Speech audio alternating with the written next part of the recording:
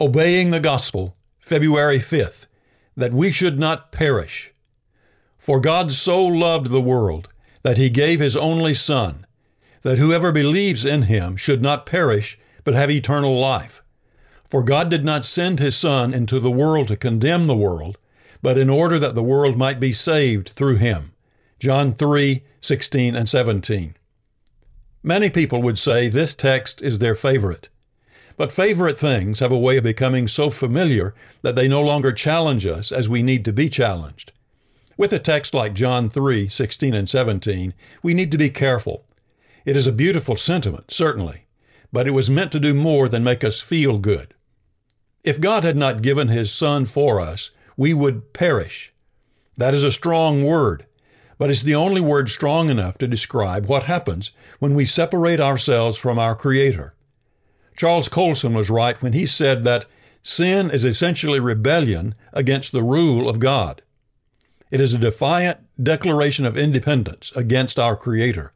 And if sin is not remedied, its consequence is eternal banishment from the presence of God, attended by a corruption and anguish we can barely imagine right now. Of all the ways we might perish, this would be the worst. Amazingly, however, God was not willing to abandon us. Although he might have justly left us to our consequences, his love moved him to provide pardon. He did not want us to perish.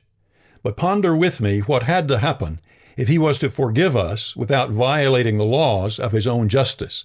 As John wrote, he gave his only Son, that whoever believes in him should not perish, but have eternal life.